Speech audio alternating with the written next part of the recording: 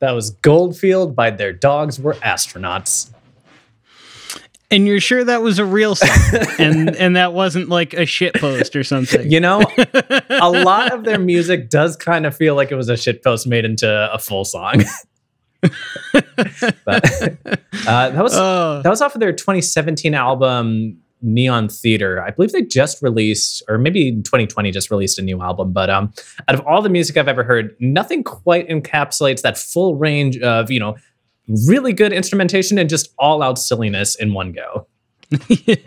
Yeah, I was definitely like, because I have listened to my fair amount of like instrumental gent and gent adjacent music. And yeah, that was not what I was expecting. Nope. I came in expecting one thing, and it was not what I got. And I couldn't be happier for it. I don't think anyone ever expects to hear a banjo and flute bit right in the middle of a metal song. No. I believe it's basically just a Austrian duo. They might be brothers. They've been around for a few years, but something I love about their music, more so than a lot of these gent bands, is that you can tell they're really just trying to have fun and make the music that they want to make. And that just makes it so much better. They're not trying to take themselves seriously. And that really makes the music just that much better. Yeah.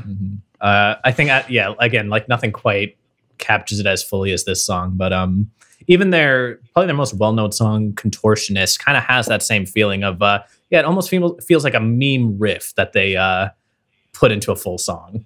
Yeah. But a lot of fun. It was definitely interesting because like I was going into it and I was like, the first thing that I heard, I was like, I thought that this was supposed to be like a gent metal band. This just sounds like, some like 70s radio rock, basically, Starting off at a bit of hair metal in there. Yeah, exactly. And I was like, okay, that like this is cool, but this was not what I was expecting. So I was like, okay, so that's what he's saying when like it's not what you're expecting. It was not that. Nope, not at all. Like even I think off their newest album, they have a song called Moonshine Forest, where whenever I listen to it, I think, man, this should be playing at a Renaissance fair. And then the next song right after that is, brutal, ultra low, chuggy heavy metal. So nice. Always fun. Just never know what to expect when you put on one of their songs. I love that about them.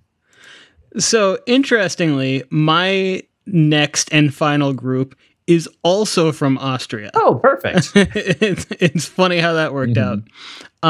This is a band called Witch Rider, and they're a stoner rock group, and this song is called Shadows.